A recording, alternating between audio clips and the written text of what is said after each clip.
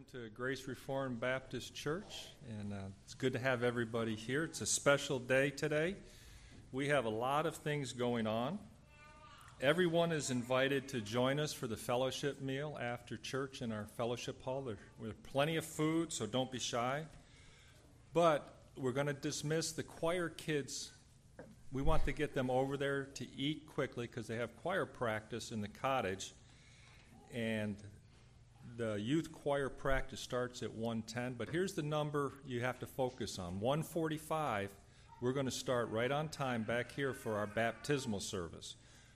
Love to have you stay around as two wonderful young ladies publicly declare their faith in Jesus Christ through baptism. Amen. At 1:45. Next week, Sunday school promotion day, so the eligible kids will move up to the bigger class, yeah. And that's all the announcements for today. I'm doing the reading. George Dewey's going to do the reading. Okay. I was off schedule. Here's the reading from God's Word, John chapter 2. On the third day there was a wedding at Cana in Galilee, and the mother of Jesus was there. Jesus also was invited to the wedding with his disciples. When the wine ran out, the mother of Jesus said to him, "They have no wine." And Jesus said to her, "Woman, what does this have to do with me? My hour has not yet come." His mother said to the servants, "Do whatever he tells you." Now there were 6 stone water jars there for the Jewish rites of purification, each one holding 20 or 30 gallons. Jesus said to the servants, "Fill the jars with water," and they filled them up to the brim. And he said to them, "Now draw some out and take it to the master of the feast." So they took it. When the master of the feast tasted the water, When the master of the feast tasted the water, now became wine, and did not know where it came from, though the servants who had drawn the water knew. The master of the feast called the bridegroom and said to him, "Everyone serves the good wine first, and when the people have drunk freely, then the poor wine. But you have kept the good wine until now." This, the first of his signs, Jesus did at Cana in Galilee and manifested his glory, and his disciples believed in him. After this, he went down to Capernaum with his mother and his brothers and his disciples, and they stayed there for a few days. The Passover of the Jews was at hand, and Jesus went up to Jerusalem. In the temple, he found those who were selling oxen and sheep and pigeons, and the money changers sitting there. And making a whip of cords, he drove them all out of the temple with the sheep and oxen. And he poured out the coins of the money changers and overturned their tables. And he told those who sold the pigeons, "Take these things away. Do not make my Father's house a house of trade." His disciples remembered that it was written, "Zeal for your house will consume me." So the Jews said to him, "What sign do you show us for doing these things?" Jesus answered them, "Destroy this temple, and in 3 days I will raise it up." Then the Jews then said, "It has taken 46 years to build this temple, and will you raise it up in 3 days?" But he was speaking about the temple of his body. When therefore he was raised from the dead, his disciples remembered that he had said this, and they believed the scripture and the word that Jesus had spoken. Now when he was in Jerusalem at the Passover feast, many believed in his name when they saw the signs he was doing. But Jesus, on his part, did not entrust himself to them, because he knew all people and needed no one to bear witness about a man, for he himself knew what was in man.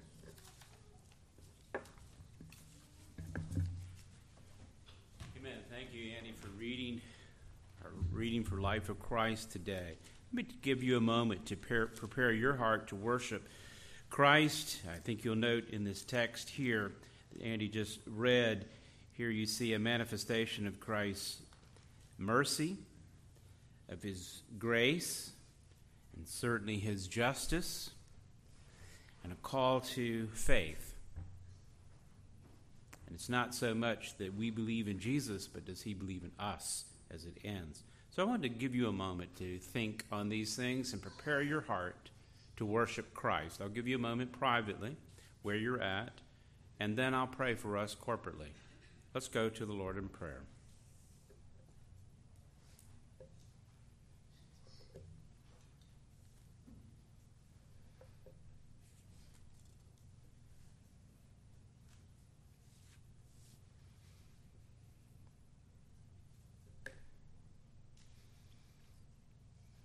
Oh, Father, we have gathered together today to worship you. May Christ be exalted in our thoughts. What a gracious thing for you to send Jesus Christ to take on human flesh, to walk among us, to demonstrate all righteousness. What a great joy it would be for all disciples to recognize the glory that is in Jesus Christ, and for our faith to be found and for our faith to be strengthened. I pray for your people today who have gathered around as we read your word in the various ways in which we read it, as we sing your word in the various ways we sing, as we pray, and as we explain your word. I pray, Father, for the power of the Holy Spirit to work among us, to accomplish what you will with the very word of God. I pray that you will bring people to faith and life even this day. And for those that are alive in Christ, I would pray that they would be strengthened and flourish. What a blessed day it is to praise your holy name. I pray that we would have true zeal for your house. May that consume all of us. May we find our delight increasingly in Jesus Christ our Lord. I pray in his name. Amen. Well, good morning. Isaiah 58 says, "The Lord will guide you always." Let's take our hymn books and stand, and let's turn to number 82, and we'll sing, "Guide me, O thou great Jehovah, pilgrim through this barren land. I am weak, but thou art mighty. Hold me with thy powerful hand." Number 82.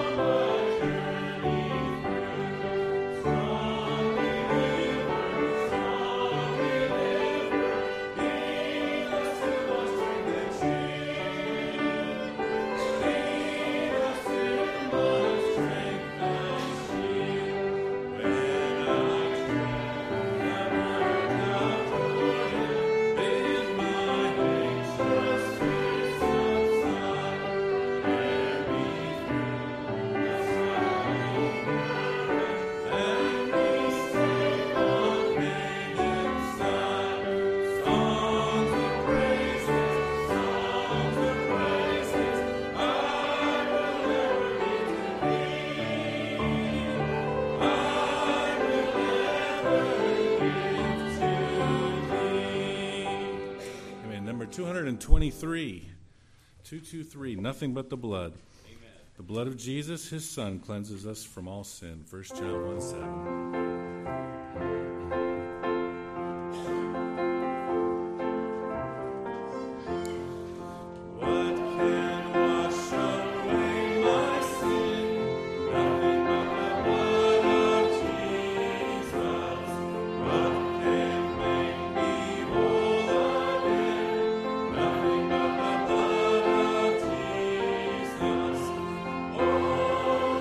Precious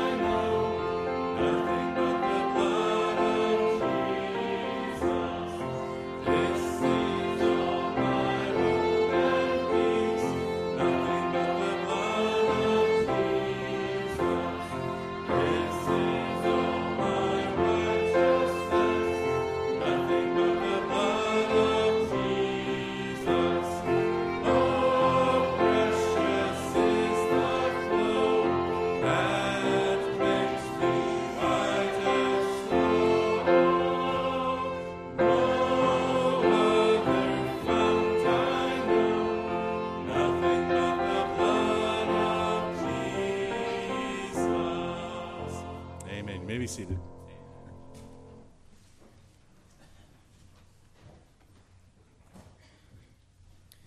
Good morning, church. Good morning. Our reading this morning will be Psalms 124 and 125. You can find both of these on page 517 of the Pew Bible. We'll be reading in the English Standard Version. Both of these psalms are songs of ascent, the first one of David. If you would allow me, I'd like to draw your attention to verse 7 of Psalm 124, which says, "We have escaped like a bird from the snare of the fowlers. The snare is broken and we have escaped." What's in view here is the people of Israel escaping from a hostile nation to them who would want to destroy them. But it's also, as many of the Psalms are, a great illustration of salvation. If you are in Christ this morning, you have escaped the snare of sin and death and hell. Amen. If you are not in Christ, today is the day of salvation. Yeah. Repent of your sins and believe in Jesus Christ as your Lord and Savior, that you may escape. Let's begin to read in verse 1 of Psalm 124. If it had not been the Lord who was on our side, let Israel now say, if it had not been the Lord who was on our side when people rose up against us, then they would have swallowed us up alive when their anger was kindled against us. Then the flood would have swept us away, the torrent would have gone over us, then over us would have gone the raging waters. Blessed be the Lord who has not given us as prey to their teeth. We have escaped like a bird from the snare of the fowlers. The snare is broken, and we have escaped. Our help is in the name of Yahweh, who made heaven and earth. Amen. Psalm 125. Those who trust in the Lord are like Mount Zion, which cannot be moved, but abides forever. As the mountains surround Jerusalem, so the Lord surrounds his people from this time forth and forevermore. For the scepter of wickedness shall not rest on the land allotted to the righteous, lest the righteous stretch out their hands to do wrong. Do good, O Lord, to those who are good, and to those who are upright in their hearts. But those who turn aside to their crooked ways, the Lord will lead away with evildoers. Peace be upon Israel. Let's pray. Father, I thank you for the escape that you have provided through Jesus Christ. Lord, I pray that more and more each day the truth would just wash over us, sanctify us, make us more like Jesus Christ. I pray that this would be our joy, Father. I pray that nothing in this temporal world would give us joy like that. I pray that Christ would be king in our lives and everything that we do. I pray that from this, that we would preach your gospel, Father, each and every one of us. I pray that we would make the glorious truth of your gospel known. Please help us by the power of the Holy Spirit to do this. Father, I pray that you would use our offerings to further your kingdom. I pray for the men and all of the individuals who are involved in the Anchored in Truth network. I pray that you would help them to continue to faithfully proclaim your gospel more and more each day, and that you would add sons and daughters to you. I pray that you would help us as a church to do the same, Lord. Help us to be faithful. Lord, I lift up our elders to you. I pray that you would put a hedge of protection around them, their families. I pray that you would help them to continue to lead us well. And I pray that we would be a submissive flock as you've commanded us to be. I pray that in all of this, Lord, that we would glorify the name of Jesus Christ. It's in his name that I pray. Amen. Amen.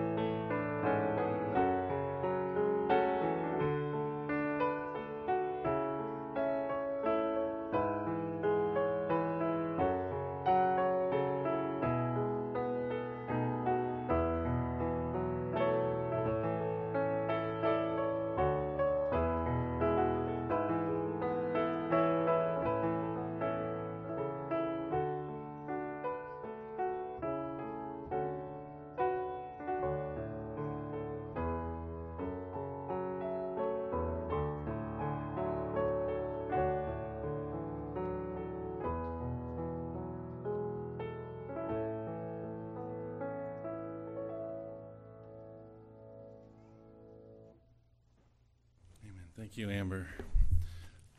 Please take your hymn books again and stand. Let's turn to 113, and you'll see there's a responsive reading ahead of our hymn this morning. So let's recite that together. Pastor, if you come up, and 113, you can be my worship participant. I'll be the worship leader, and then the congregation will be the worshipers. So 113, and then entitled, God's Ongoing Grace. Let us then approach the throne of grace with confidence, so that we may receive mercy and find grace to help us in our time of need. From the fullness of his grace, we have all received one blessing after another.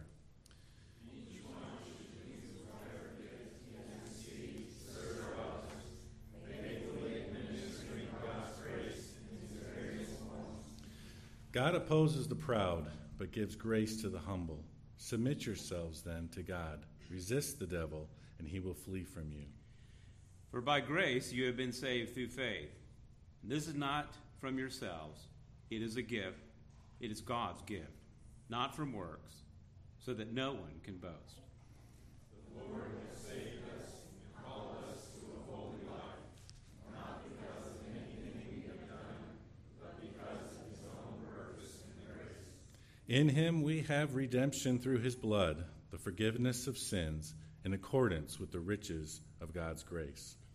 Therefore, since we have been declared righteous by faith, we have peace with God through our Lord Jesus Christ. Also through him we have obtained access by faith into this grace in which we stand, and we rejoice in the hope of the glory of God. Thank you.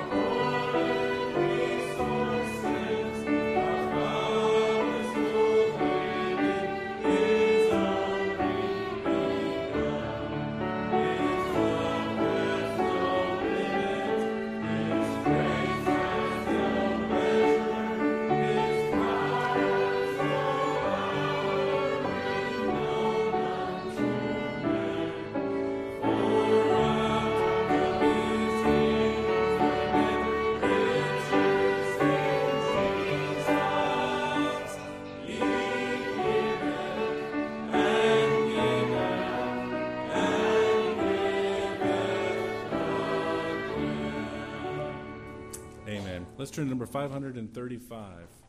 535. I am thine, O Lord. Hebrews 10:22. Let us draw near with a true heart in full assurance of faith.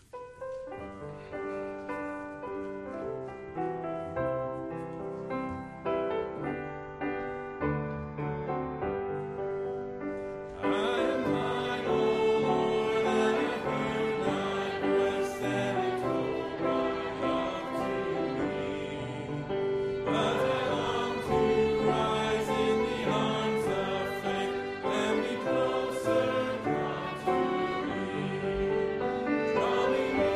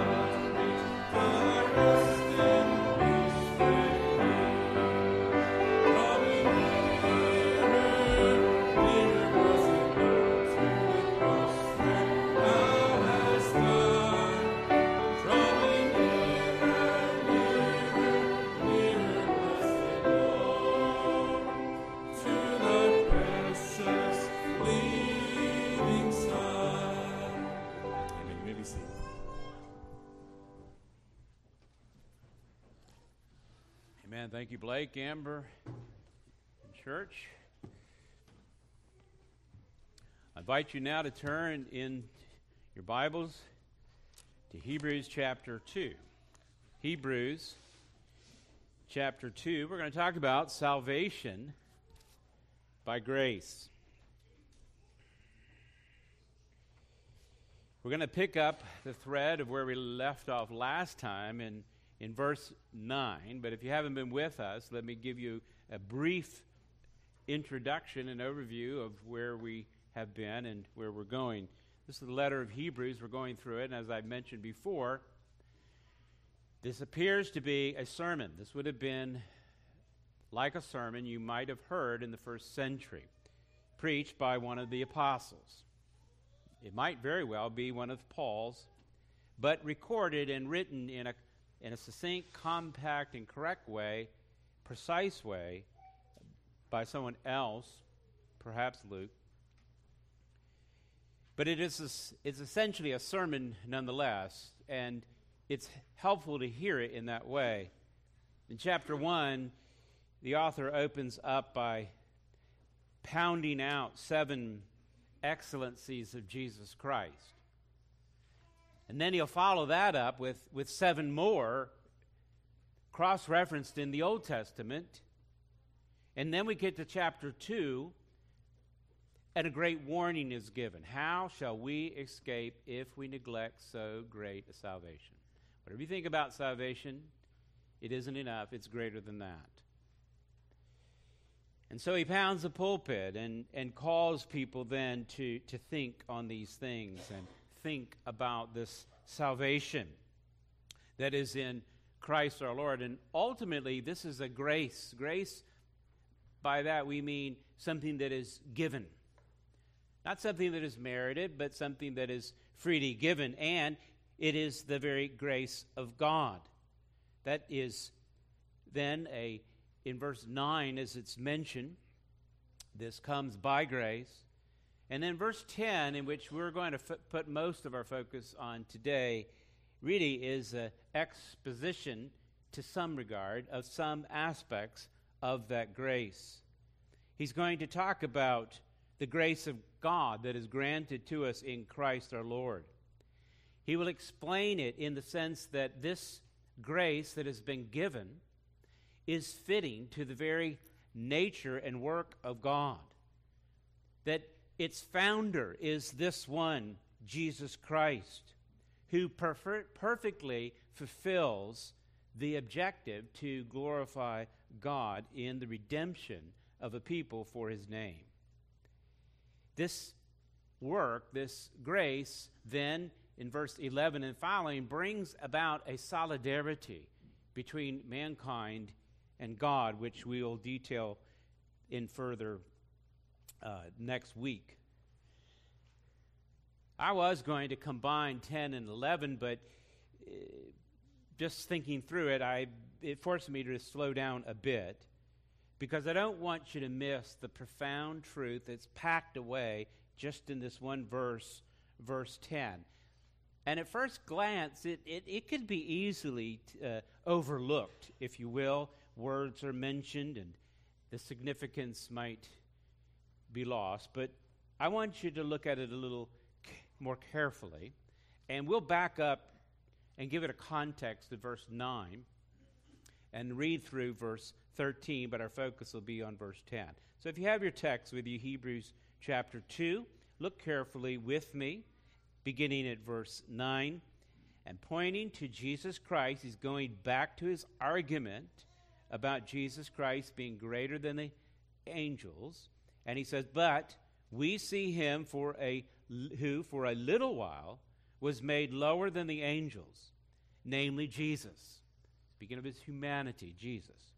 Crowned with glory and honor because of the suffering of death, so that by the grace of God he might taste death for everyone.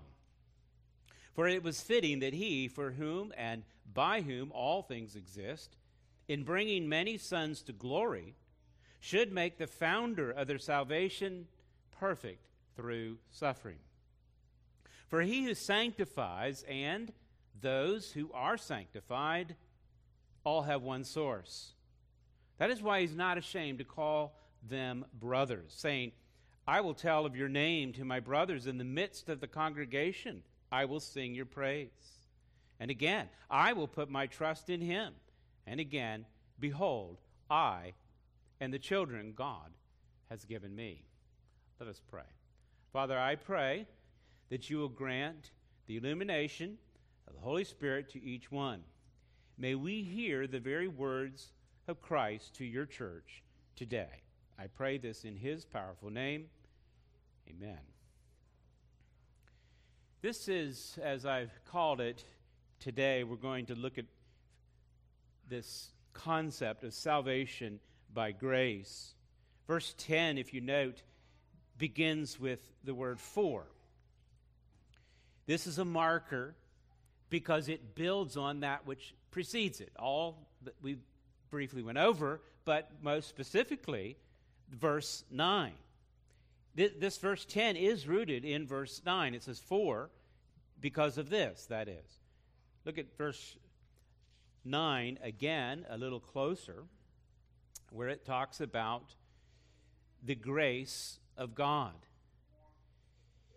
This grace of God is granted by Jesus Christ, who is made a little lower than the angels. When he uses the word Jesus here, it is a point to his humanity. The little lower, as we've talked about before, that is, he took on human flesh. It is lower in order in that sense than angels, because angels don't die. They're not subject to death. They don't change in that regard. There are other aspects of angelic beings, a spirit being that can transverse between that which is material and that which is immaterial, but it's mostly about this death. And so angels, from the Jewish perspective at that point, from their religious idea, is superior to man. And so, talking about God incarnate then becomes a great stumbling block for the Jews, because here you have a man who is said to be a God-man, but yet this is some sort of lesser or lower being from their religious perspective, their mindset at that time. It also then, for those that were not part of the religious affiliation, the Greeks, if you will, the whole idea of this God becoming a man, particularly in that day, would have been foolish. Because after all, material things were thought of as lesser things, and in some cases, evil things. And so then, how could Jesus Christ take on human flesh? This is a stumbling block. It's foolishness. So this is a problem. But this problem only exists in the minds of those who would look at it from that perspective. Because what they don't know is this state, lesser in some respects, yes, because subject to mortality, is only temporary. Everything is going to change. Notice, if you jump back to verse 5 in his argument here in chapter 2, he's getting back to show the superiority of Jesus Christ over angelic beings, and his point in why he is greater is because, note here, is quoting Psalm 8 in verse 5, and for which God has ordained mankind is glory and honor, to be crowned with that. This exceeds all you can imagine in a glorious future. Greater than his argument, than angels. But it doesn't look that way right now. If you can only see what the promise is in the future, this is what is promised. But right now, we don't see it. So the question would then be, how in the world is this going to be accomplished? That's what he says in verse 5. Mankind in that lesser state is temporary. He will be crowned with glory and honor. And how will that be accomplished? And the answer is in verse 9. Do you see the phrase, by the grace of God? It is through Jesus Christ. Notice he says, Jesus, who becomes incarnate, takes on human flesh. He is then, verse 9, crowned with glory and honor because of death.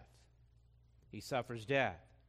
And by that, he tastes the penalty by which is due mankind. He tastes death for everyone. Sin must be dealt with. It is dealt with by Jesus Christ. By God's immeasurable grace in Jesus Christ, this one who is glorious, who is honorable, he would die not for his own sin, for he had none, but he would taste death for everyone who is, note down here in verse 11, those that are set apart, that is, he calls it sanctified, made holy, those that are sanctified by the Holy One, made holy, verse 11, this one, Jesus, then will unite with them as brothers, verses 11 and 12, and thereby united with God. How? Through faith, that is, through belief. You'll find that in verse 13. We'll unpack some of that next week. But notice, this one he tastes death for are those that are sanctified, set apart, made holy by the Holy One. The preacher here in Hebrews provides an explanation of grace, some aspects of it, certainly not the fullness of it, but some that we'll look at here in our text in verse 10. He'll first say that it is that which is fitting, or think of it as that which accords with God, his person, his nature, his work. Second, he'll emphasize the one who is the founder or the author of it, Jesus Christ. And then finally, the fulfillment of it in what he has accomplished. Verse 10, it begins, it was fitting. King James, I think, says it is becoming, or it becomes. That is a good idea. The idea of fitting, or it becomes, in other words, that looks right or appropriate, or think of accord. That accords with something.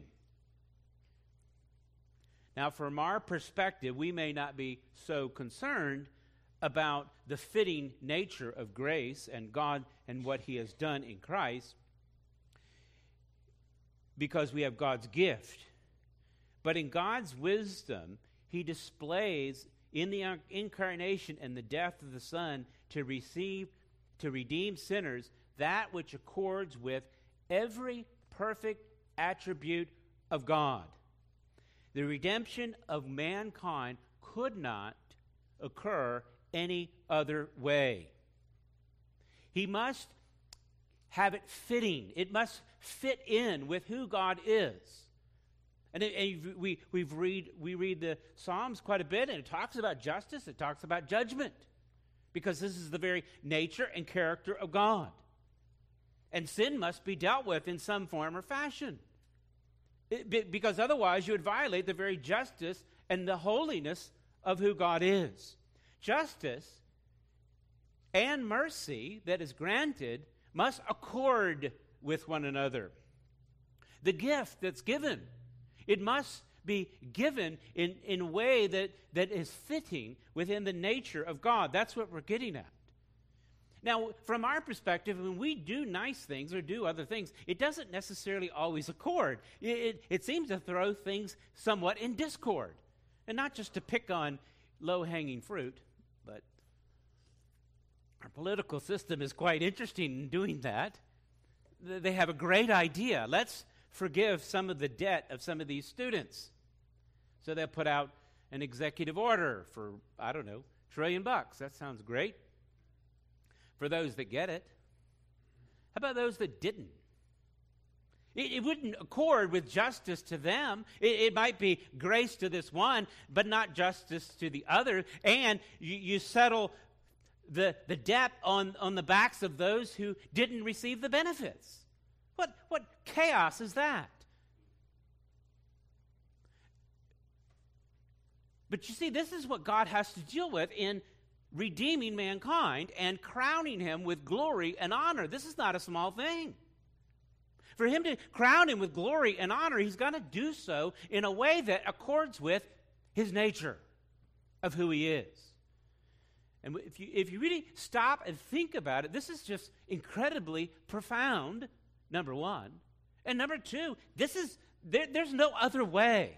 No wonder it would be Jesus himself. He says, I am the way, the truth, and the life. There's no one that comes to the Father but me. What other way would you get to the Father? Come up with some philosophical way. It's not going to accord with the nature of God.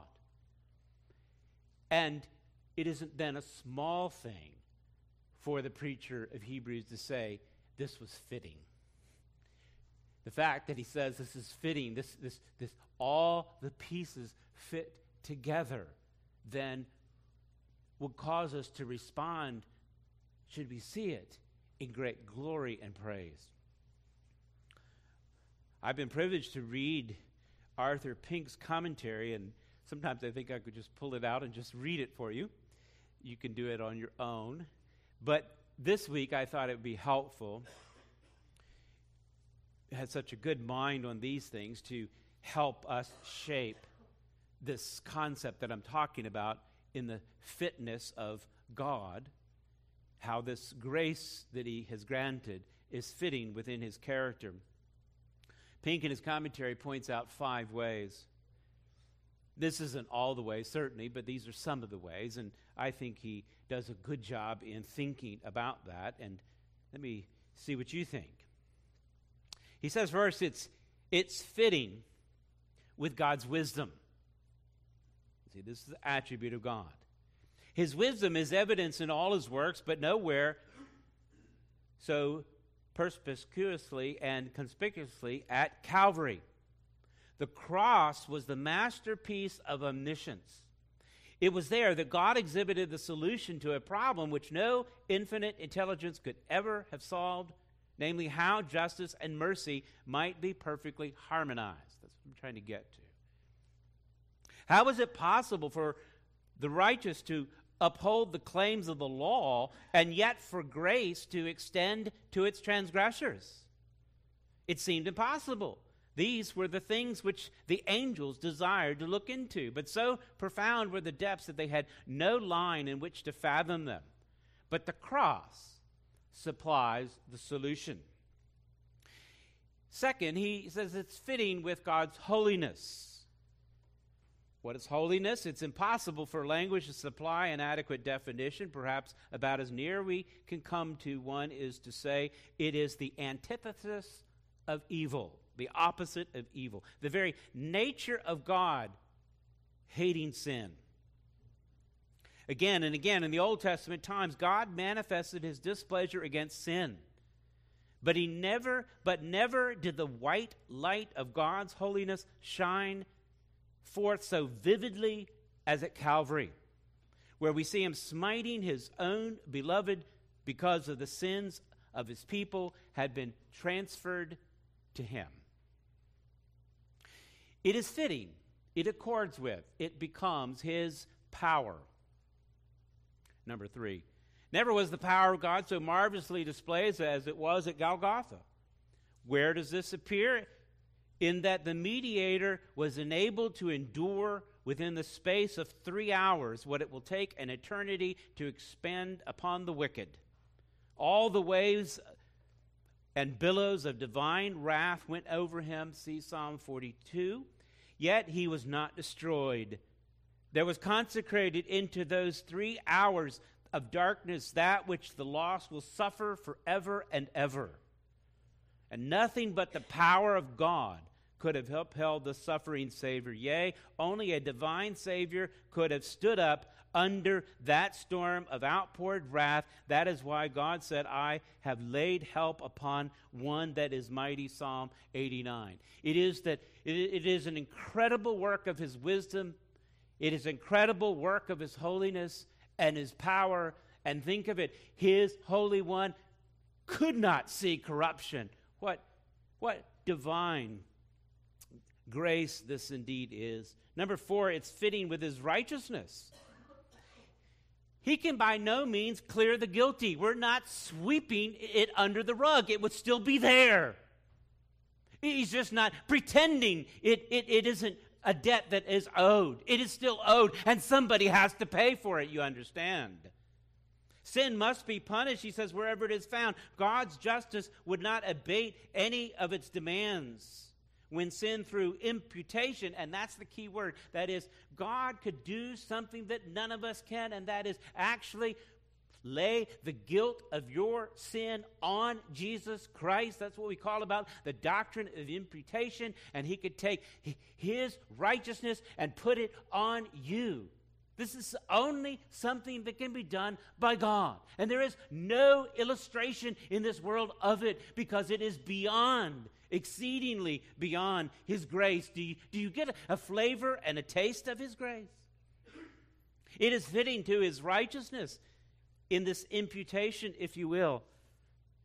He spared not his own son.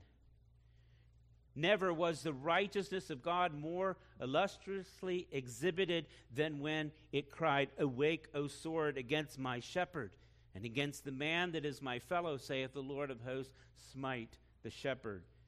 Zechariah 13:7. And finally, it's fitting with his love.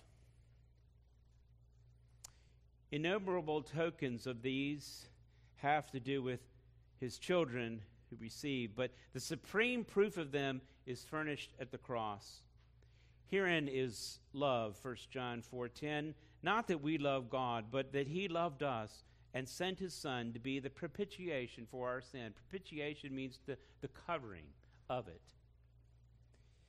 The mercy of God over all his works, but never so fully and gloriously was it manifested when Christ became man and was made a curse for his people, that theirs might be the blessing. No wonder the author of Hebrews, writing, concludes that it is fitting. It is fitting for whom and by whom all things exist. This accords with, it is fitting with the very nature of God. And only God could divine such a plan to execute a display of his divine glory in such a way to, note our text in Hebrews, to do what? In verse 9, in bringing many sons to glory. I hope you get the connection then. This is how mankind would be temporarily lower than the angels, if you will, but yet the promise to be crowned with glory and honor and in a ruling capacity, because it'll be through our union with Christ. It is through Christ, who doesn't simply offer salvation to men, some sort of plan for you to consider to partake in or not partake in. He actually tastes death. He actually redeems. He tastes death for each one he will make holy, that he sanctifies. And note this, beloved, he pays the penalty, and beyond that, he will then bring them to glory. How assuring it is for those that put their faith and trust in Jesus Christ to know he will bring them all the way to glory.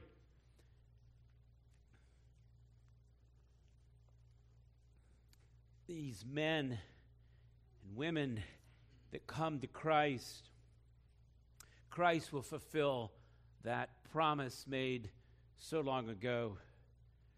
He will say in John chapter 6, in verse 37, all that the Father gives to me, that's his sons and daughters.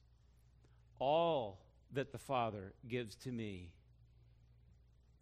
and whoever comes, I will not cast out. I have come down from heaven. This is a picture of the incarnation.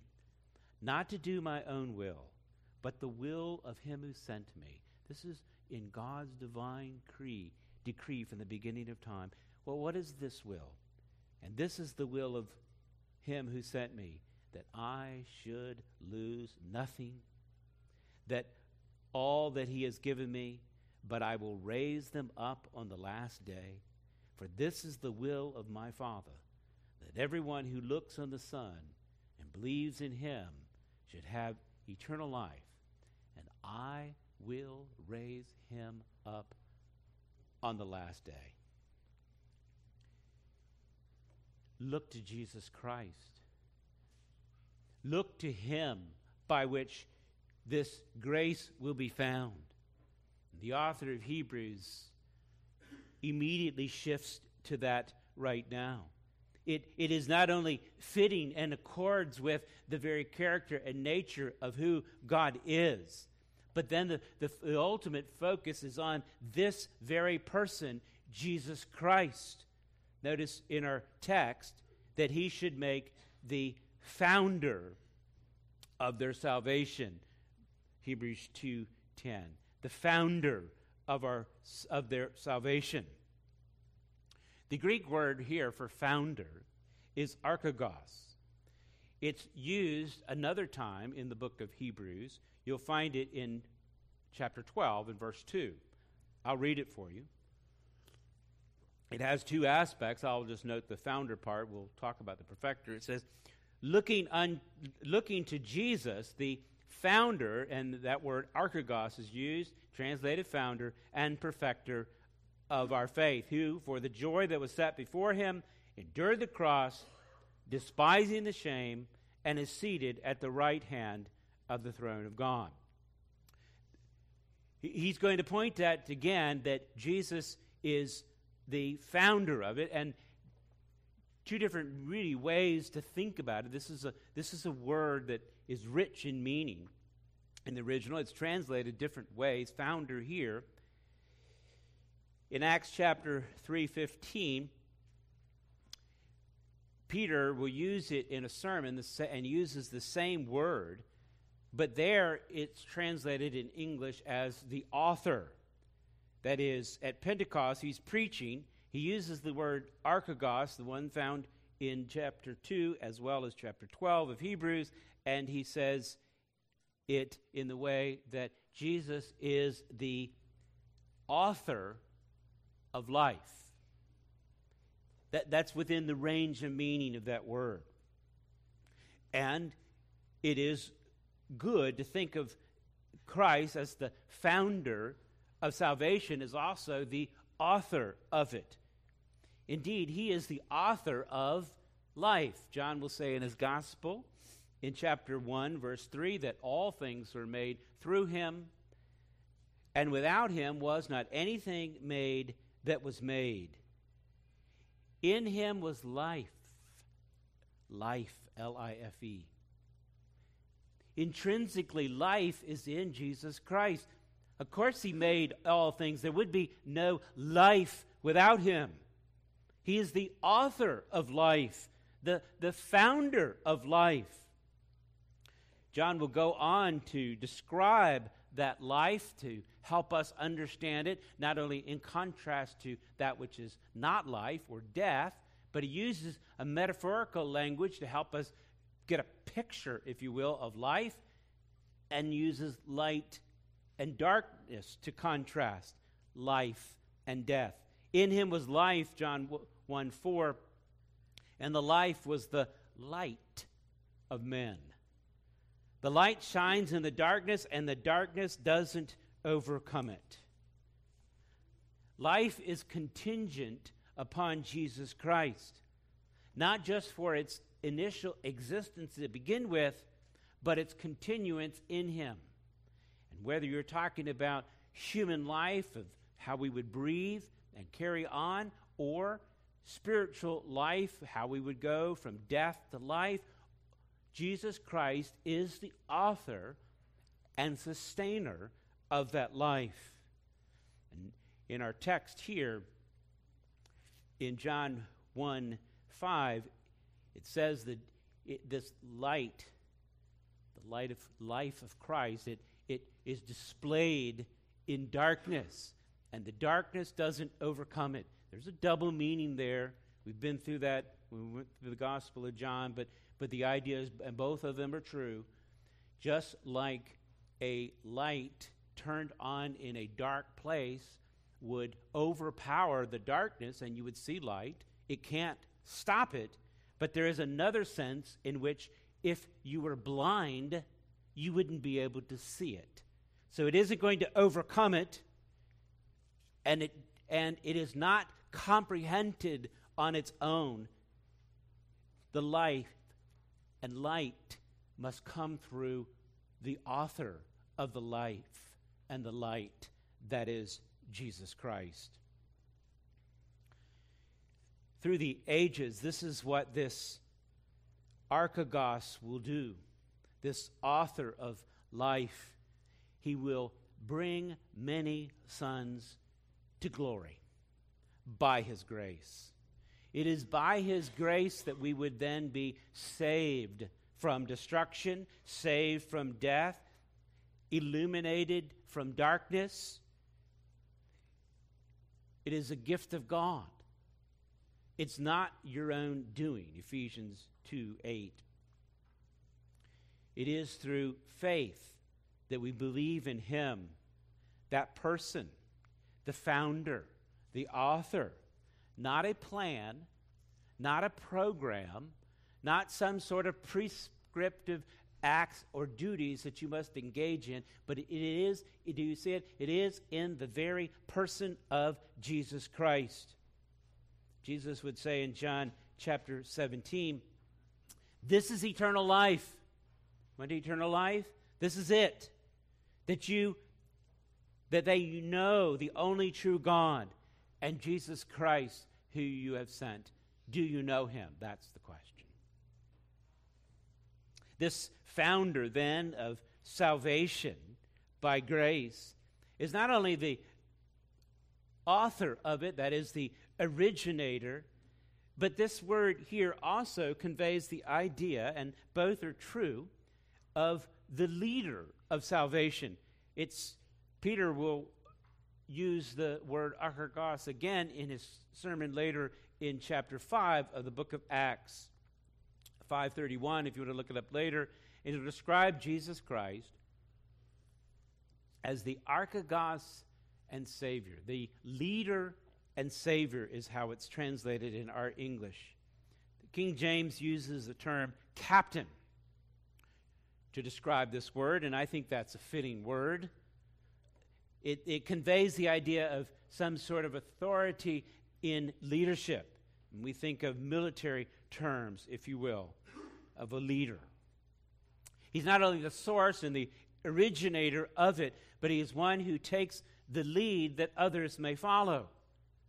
Now, when you think of the officer in the Western military, and I'm not an expert in this by any means, so you can correct me later, but at least in my mind, the imagery of a leader in the military is one who leads from behind, if you will. They're not out on the front line. You put the infantry out there to get shot at and to take harm.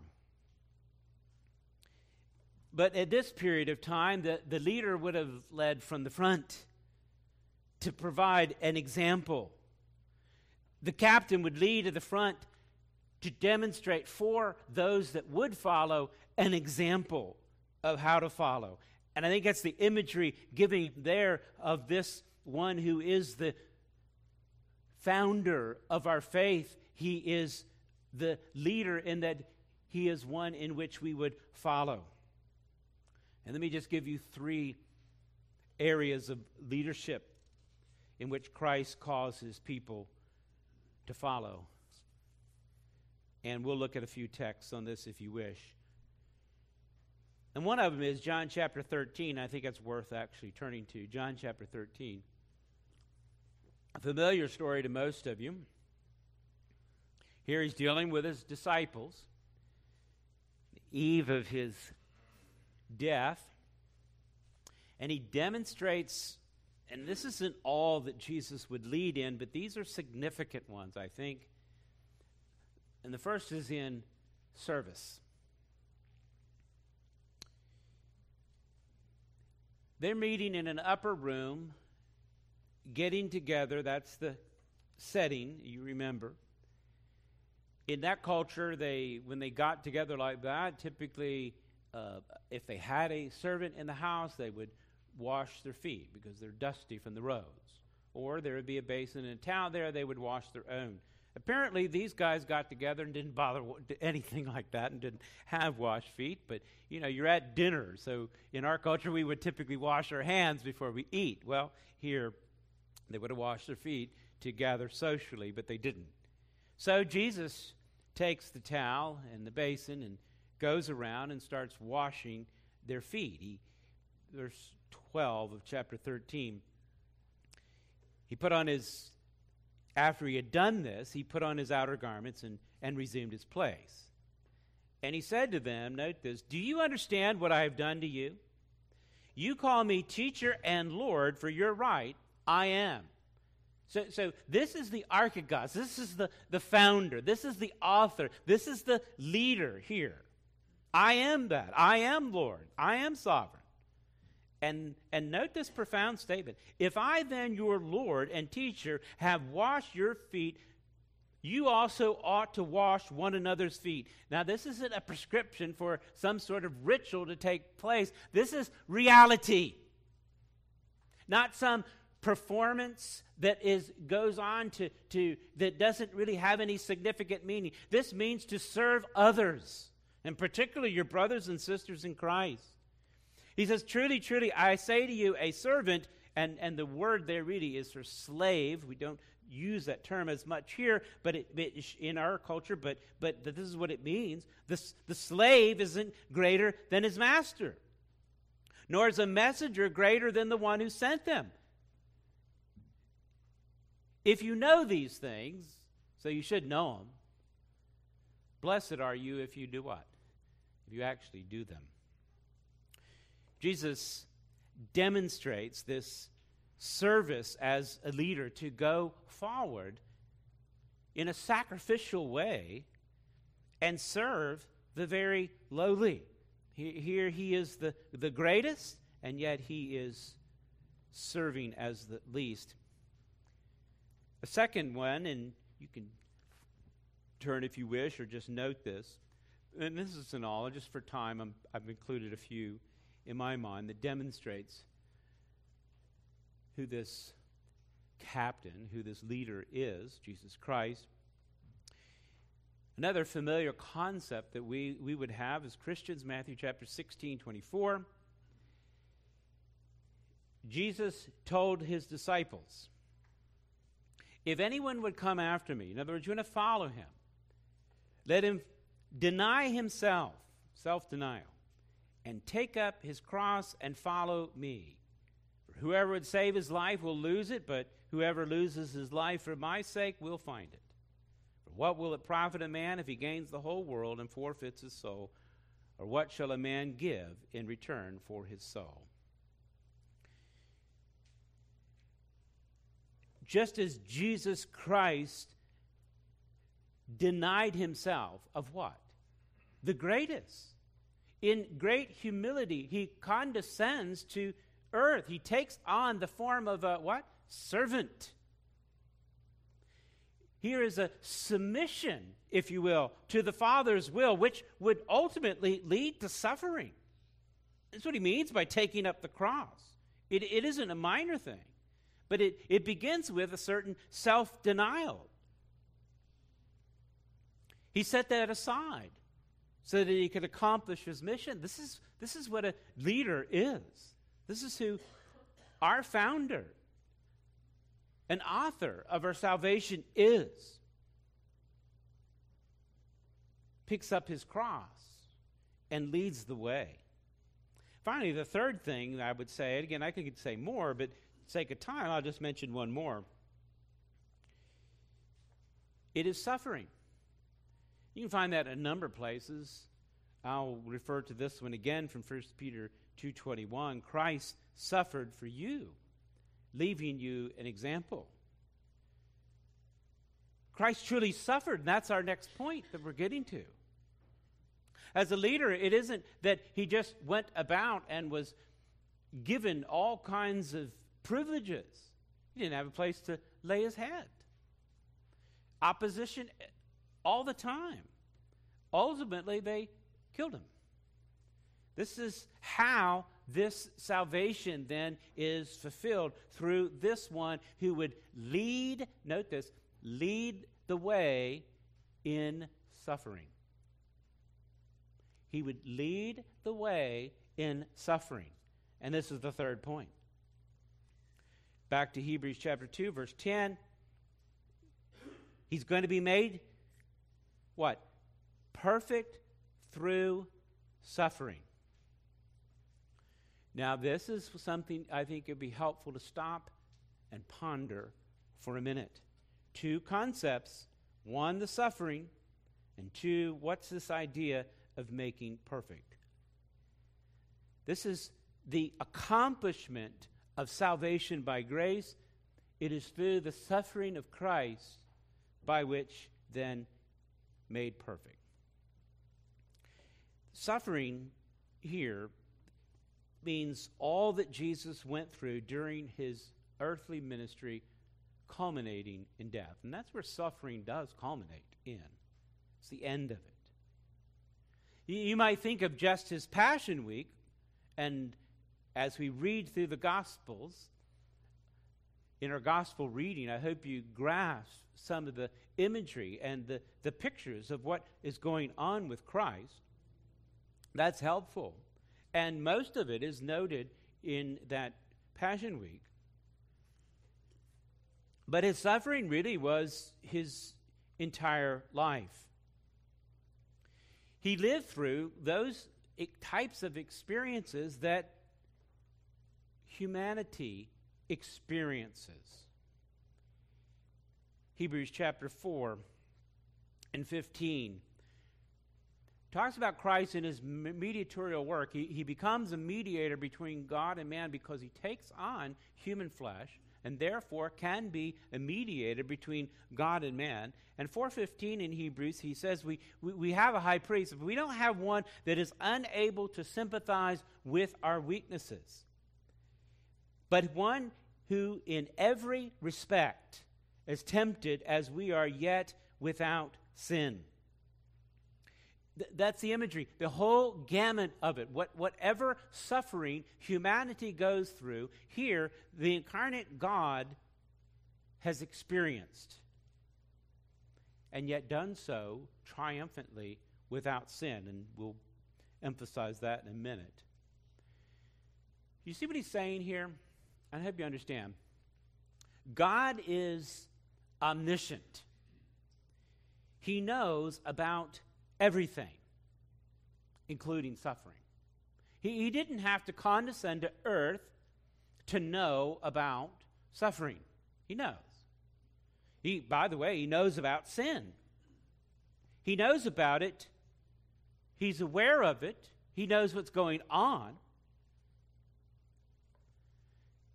But the difference is, through the incarnation of Christ, our founder, our author, our leader, in a way that accords with who God is in his nature. Do you see the wisdom unfolding? He was actually able then to experience suffering. He didn't experience sin, and it makes a point there, yet without sin. He didn't experience that. He knows about it. He didn't experience it. He knows about suffering, but here, in being made perfect through suffering, he experiences suffering. Suffering, beloved, and it's a broad term that's going to include any kind of painful experiences, ultimately, like I said, the culmination of which is death. Any kind of suffering can be a temptation of sorts.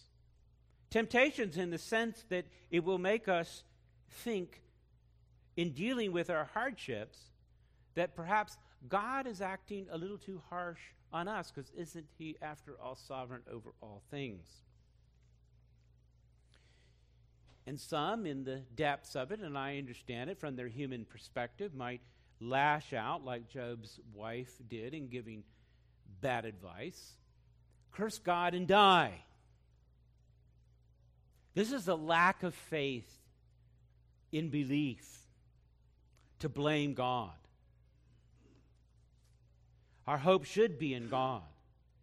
There are times in which our souls, however, are cast down. And as the psalmist said, why are you cast down, O my soul? Why are you disquieted within me? Hope in God. Well, we are at times disquieted. We are at times discouraged. And that can be a source of temptation. And if you don't pass the test, sin. Sin by not trusting and hoping in God. But that experience of pain and suffering isn't sin in and of itself. Jesus suffered. He never broke. And by doing so, he proves his merit. Jesus Christ suffered to the greatest degree, much more than you and I would ever imagine, as hard as it might be, and I understand that. The call is then to look to Jesus Christ, who suffered to the nth degree and never broke. Hebrews chapter 12, I mentioned it earlier. You might want to turn there. Hebrews chapter 12. It follows this faith chapter of 11. That's the great witnesses, those that went before and would testify of the glory and grace of God. Since we're surrounded by so many, then our response would be, well, why don't we lay aside every weight and the sin which clings so closely, and let us run with endurance the race then that is set before us. And how would you do it? Look to Jesus, and here's that word, the archegos, or founder, and then the perfecter of our faith, who for the joy, see how he does this as an example of what was set before him, endured the cross. This is the suffering leading to death, despising that which is shameful, by the way. And then he is seated then at the right hand of the throne of God. Here is he crowned with what? Glory and honor. This is our one who went before us, our founder, who actually fulfills that very promise given to man. Christ has been exalted then to the throne. He's accomplished his mission. He's fulfilled it. Consider him who endured from sinners such hostility against him, so that you may not grow weary and faint-hearted. Look to Christ in the midst of suffering. That's the point. And then he makes this strong point in verse 4. In your struggle against sin, you have not resisted to the point of shedding your blood. That is a verse to stop and ponder, isn't it? The point is, Christ was tested to the full extreme and never broke.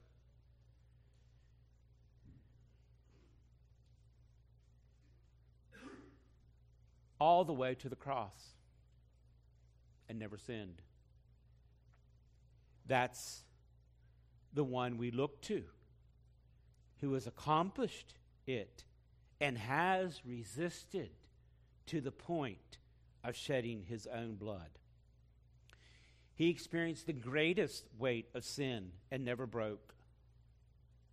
And so by looking to Christ, then you might respond more like Job to his wife. Though he slay me, I will hope in him. Beloved, you may not understand the suffering and the purpose and whatever might go on in humanity.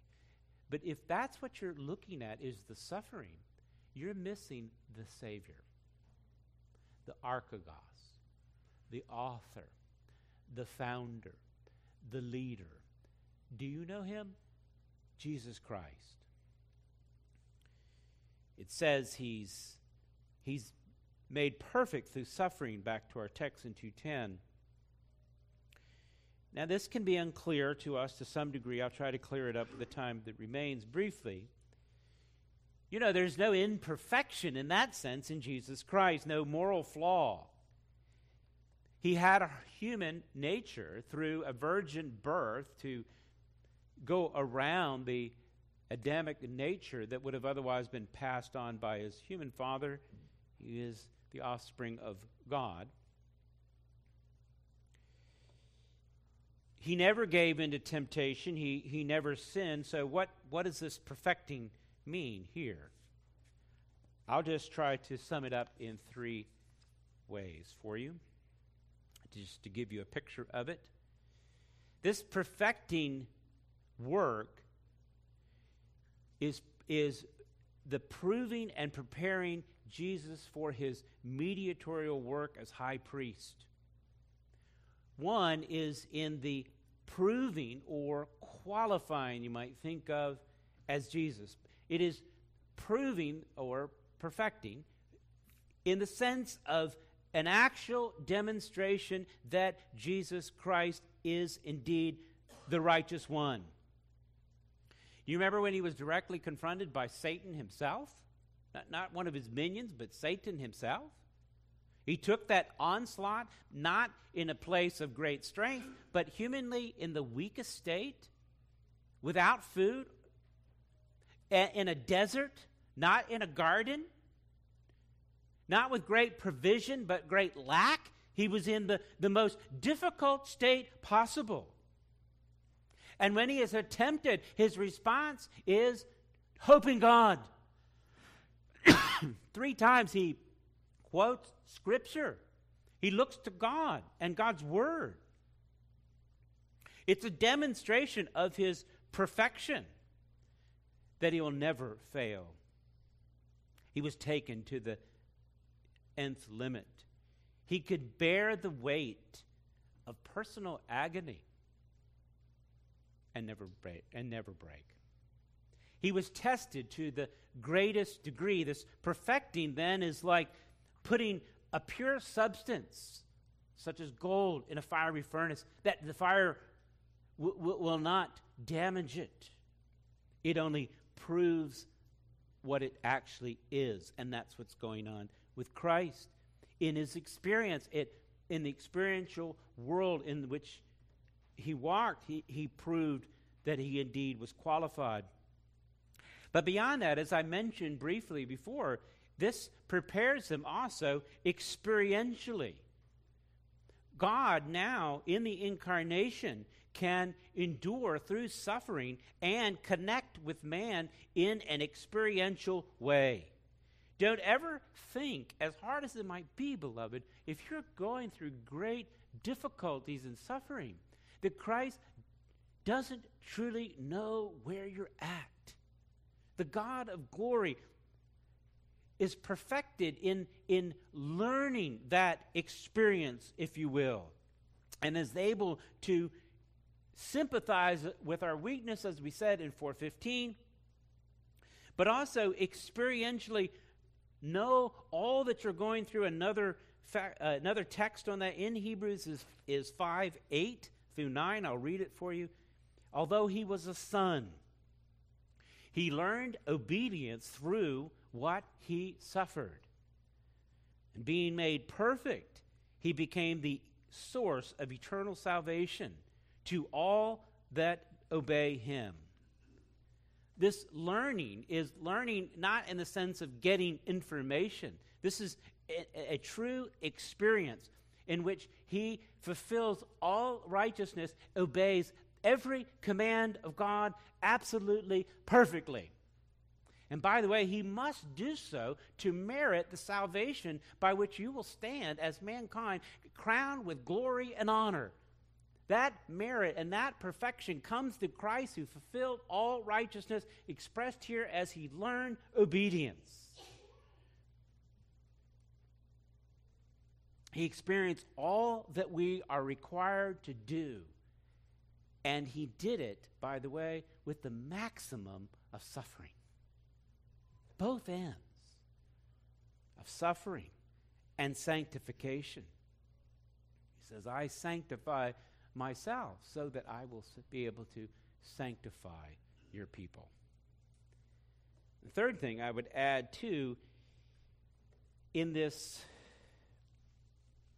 perfecting, he also provides for us a physical pattern or example.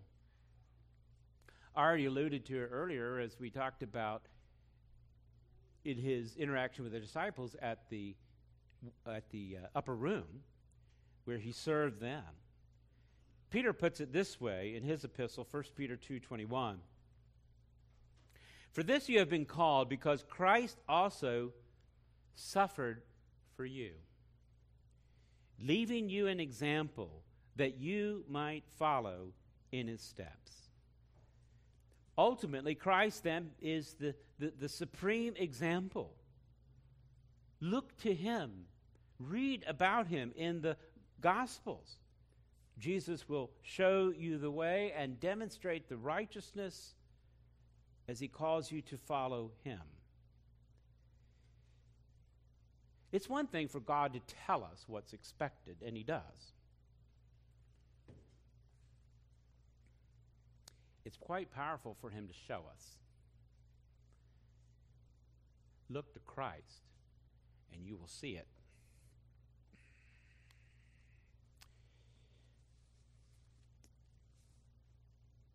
I'll finish with this summary given by, I'll refer back to A.W. Pink because he puts it much more succinctly than me, and we'd like to get to lunch here in a minute.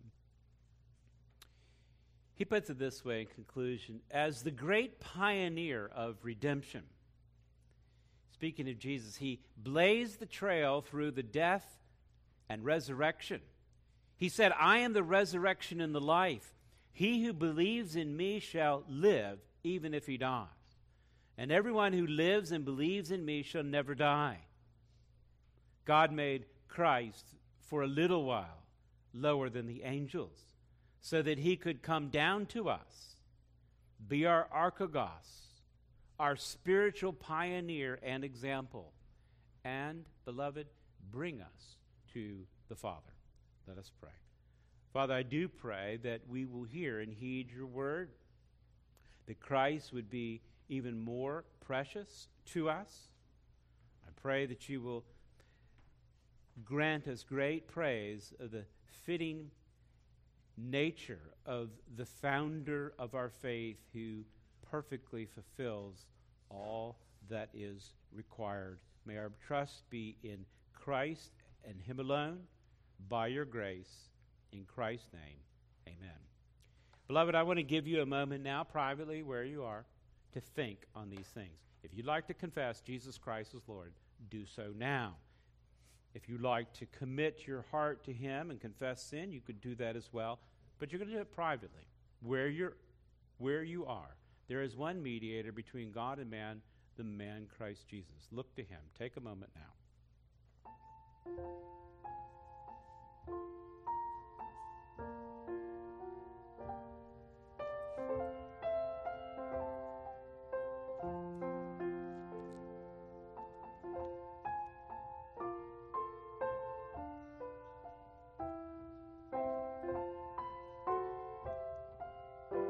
Turn your eyes on Jesus.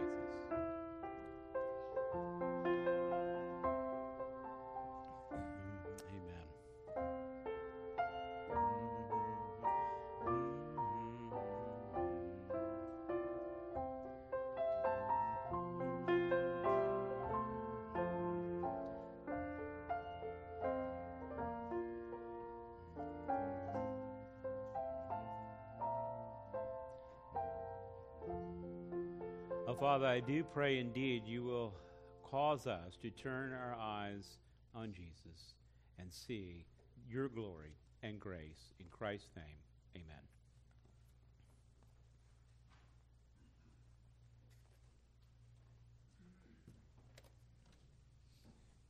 Let's all stand and turn to 313. Take the name of Jesus with you. 313.